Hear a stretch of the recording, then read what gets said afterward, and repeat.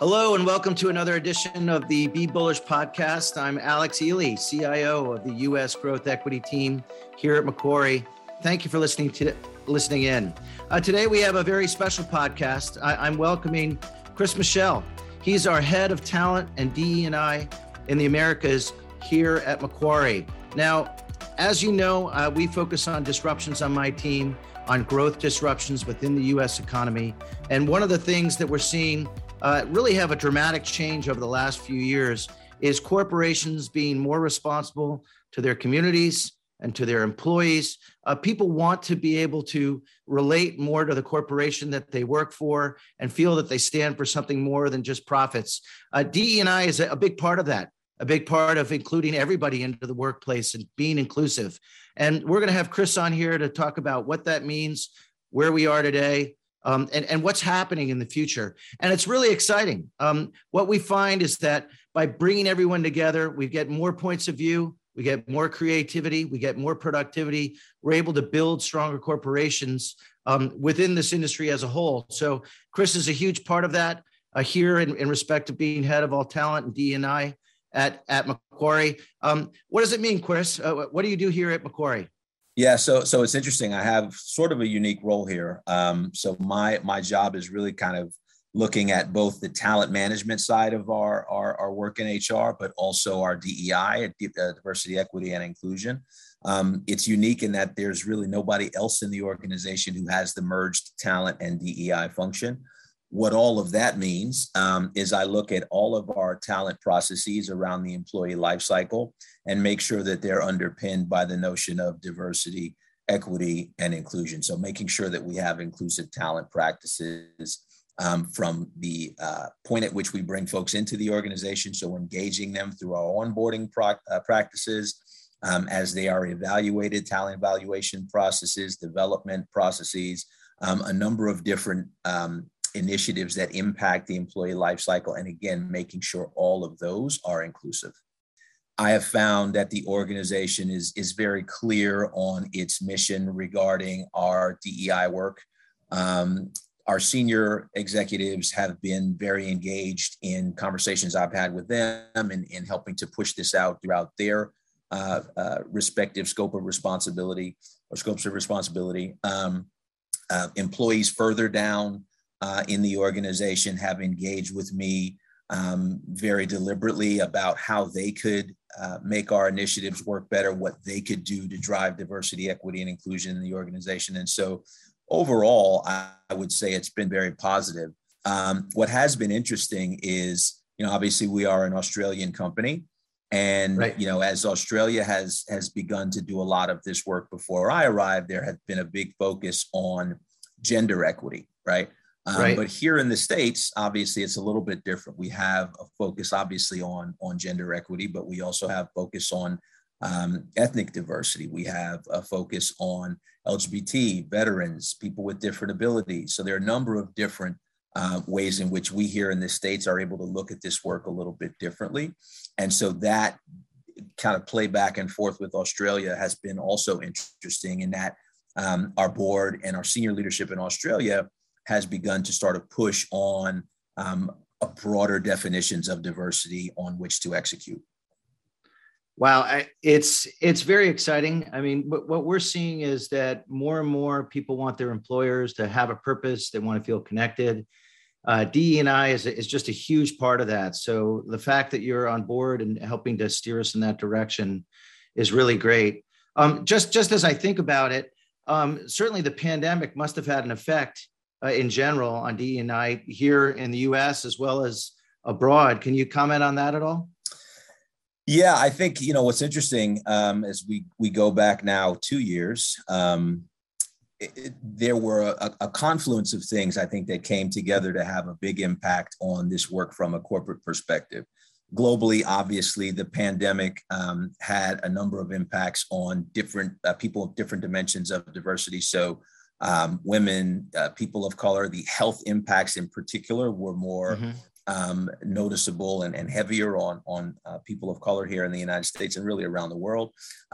We saw women losing their jobs faster than men. So there are a lot of different impacts in terms of employment, in terms of health outcomes.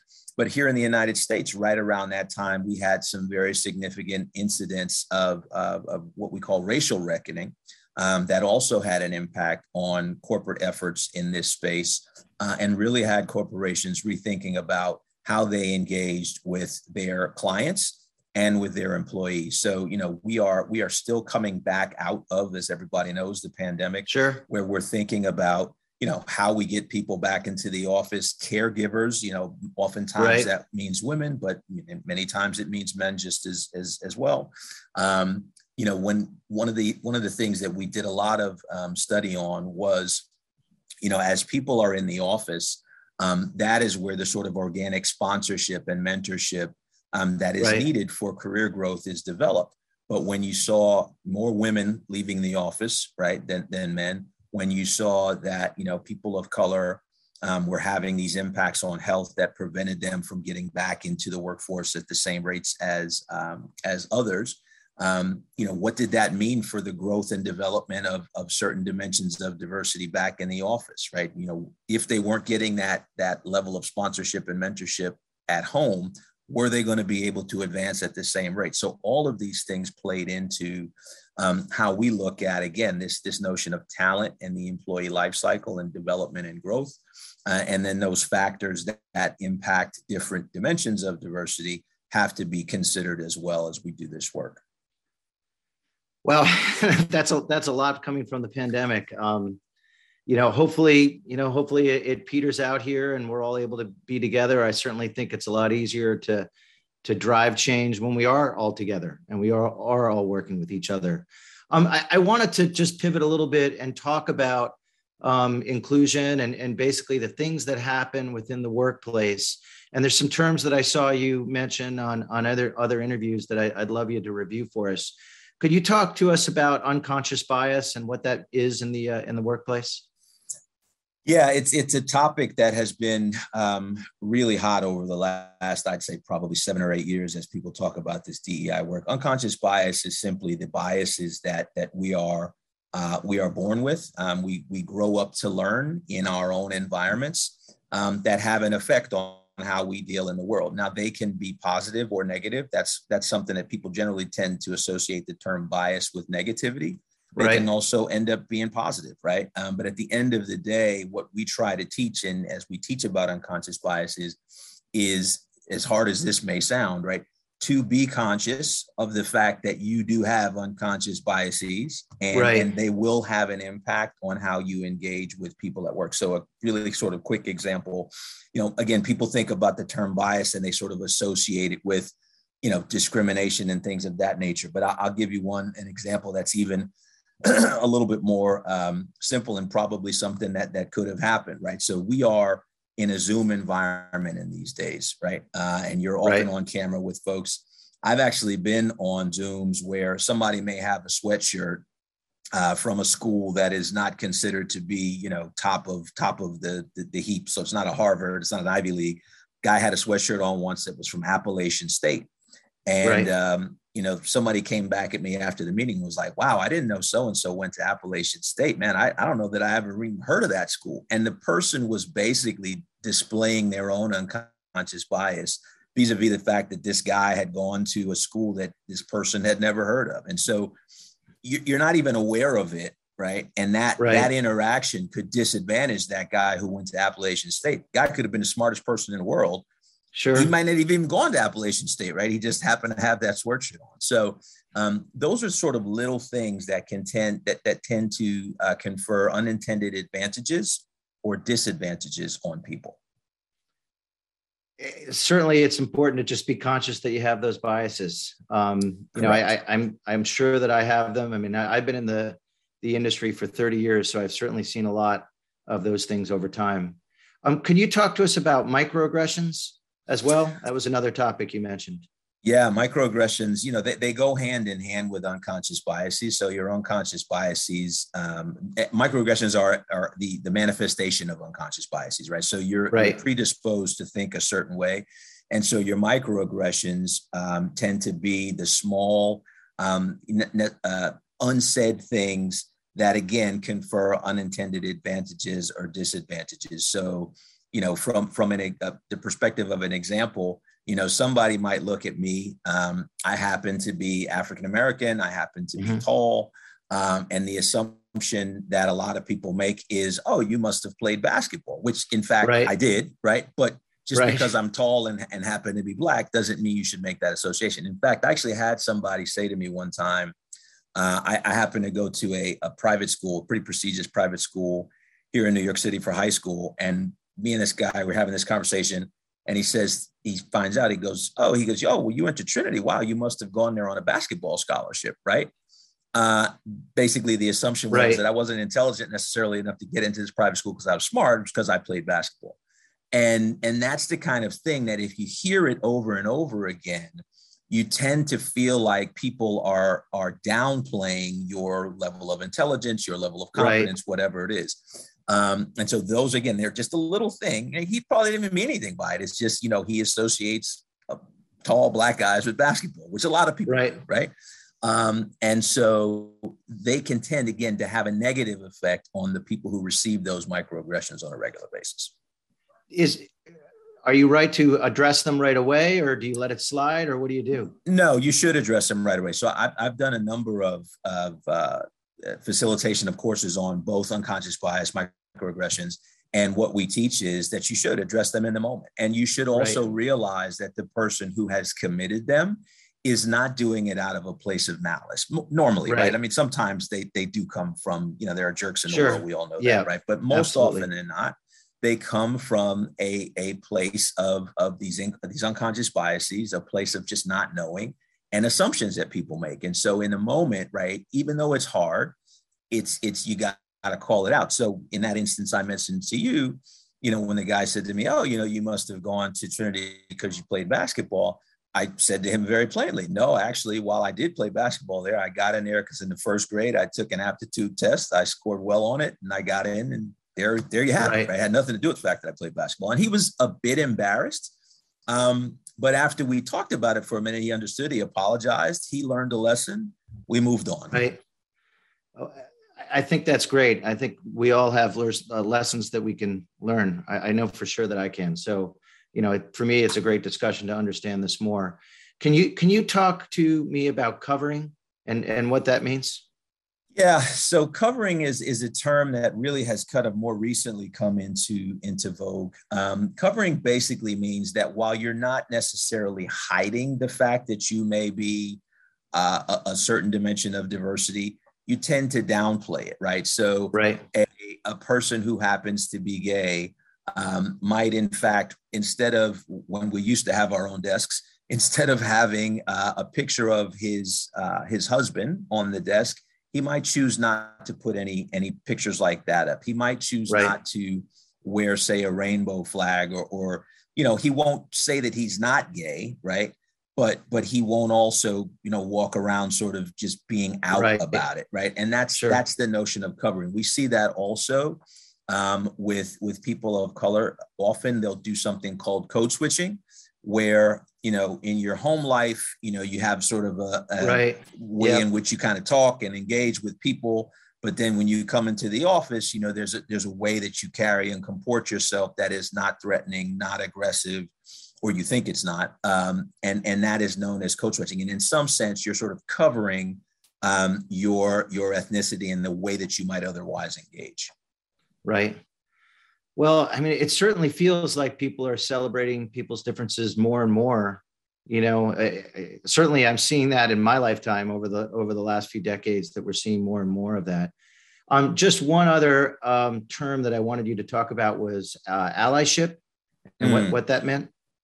Yeah, so allyship is quite simply the notion of providing advocacy, right, for people who need it, right? So people from underrepresented groups, people who are in what we call out groups. So again, those folks who are in the dimensions of diversity that are not represented in the majority, providing advocacy, for using your own power to provide advocacy for those folks. Now, you don't necessarily have to be a senior super executive to be an ally. You can be a peer, you can be a subordinate to be an ally to somebody. It is simply advocating for somebody who needs your advocacy, who you recognize needs your advocacy in any sort of situation. Right. Wow. Now, as all these things happen, this is great for business as well, right? Having different points of view in terms of creating better outcomes, because you are in essence listening to all kinds of different ways of thinking. Yeah, absolutely. Look, there have been a million studies, right, that very clearly show that diverse perspectives bring a greater innovation to any sort of organization, to any sort of initiative, right? We are here at Macquarie just very clear about the notion that diversity of thought drives innovation. Inclusion ensures people are empowered to innovate. I mean, it's literally part of a statement that Shamar, our CEO, has made, right? It allows us to innovate and invest for a better future. We know that. Right.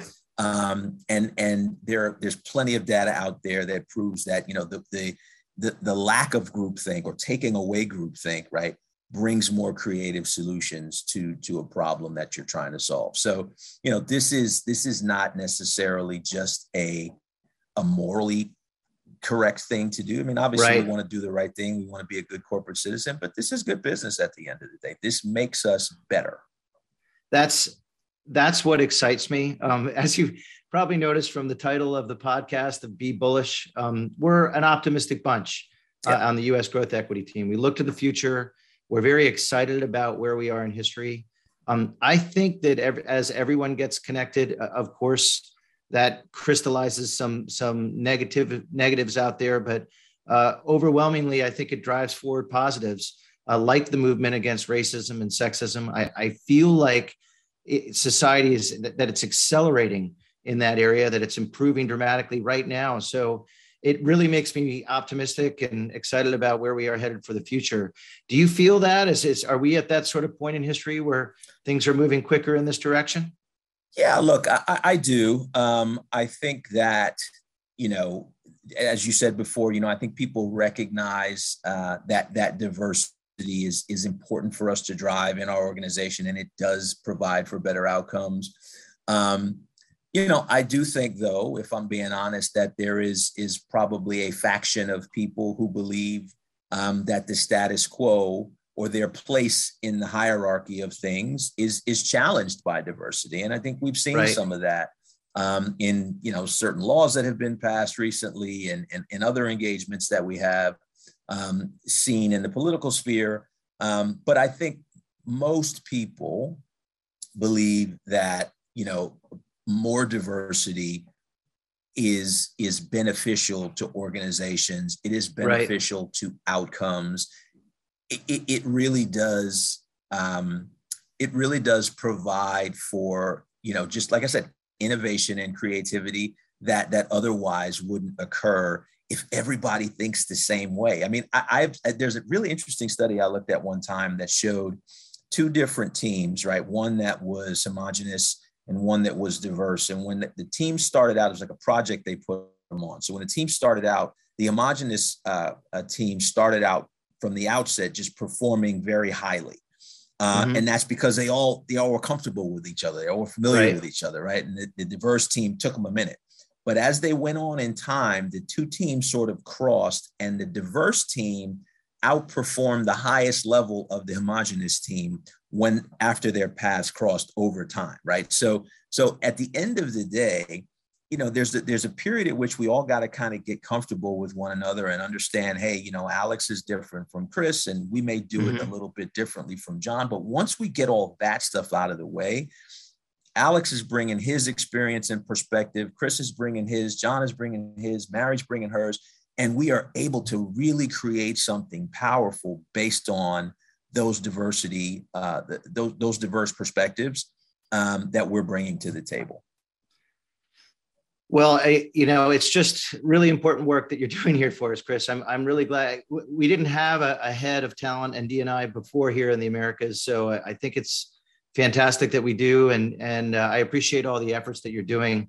And I look forward to talking to you more in the future about it. This is just, it's great for Macquarie, but it just makes me feel good for the industry and society overall. So I really appreciate you coming on and talking to us about it. Alex, it's been my pleasure, and really anytime, happy to come back and have these discussions in any forum that we have. Great. Well, with that, thank you everyone for listening in. I appreciate you hearing another podcast or Be Bullish podcast. Thanks again to Chris Michelle and all the efforts that you do. Have a great day, Alex. Everyone. Take care. Thank you. This recording is intended for financial professionals and institutional investors only. This is not intended for use with the general public. The views expressed in this podcast represent those of the speaker and are subject to change. Nothing presented should be construed as a recommendation to purchase or sell any security or follow any investment technique or strategy, and does not constitute advice, an advertisement, an invitation, a confirmation, an offer, or a solicitation to engage in any investment activity, or an offer of any banking or financial service. Throughout this presentation, various securities and companies are referenced. Examples given are for illustrative purposes only and were not chosen based on performance. This is not a recommendation to buy or sell any security. Investing involves risk, including the possible loss of principal. All examples herein are for illustrative purposes only, and there can be no assurance that any particular investment objectives will be realized or any investment strategy seeking to achieve such objective will be successful. Past performance is not a reliable indication of future performance. Before acting on any information, you should consider the appropriateness of it with regard to your particular objectives, financial situation, and needs, and seek advice. No representation or warranty, expressed or implied, is made as to the accuracy or completeness of the information, opinions, and conclusions presented. In preparing this recording, reliance has been placed without independent verification on the accuracy and the completeness of all information available from external sources. Macquarie Asset Management is the marketing name for the asset management division of Macquarie Group. Investment products and advisory services are distributed and offered by and referred through affiliates, which include Delaware Distributors LP, a registered broker-dealer and member of the Financial Industry Regulatory Authority, and Macquarie Investment Management Business Trust, a Securities and Exchange Commission registered investment advisor. Investment advisory services are provided by a series of Macquarie Investment Management Business Trusts. Other than Macquarie Bank Limited, none of the entities noted in this podcast are authorized deposit-taking institutions for the purposes of the Banking Act of 1959 from the Commonwealth of Australia. The obligations of these entities do not represent deposits or other liabilities of Macquarie Bank Limited. Macquarie Bank Limited does not guarantee or otherwise provide assurance in respect of the obligations of these entities unless noted otherwise.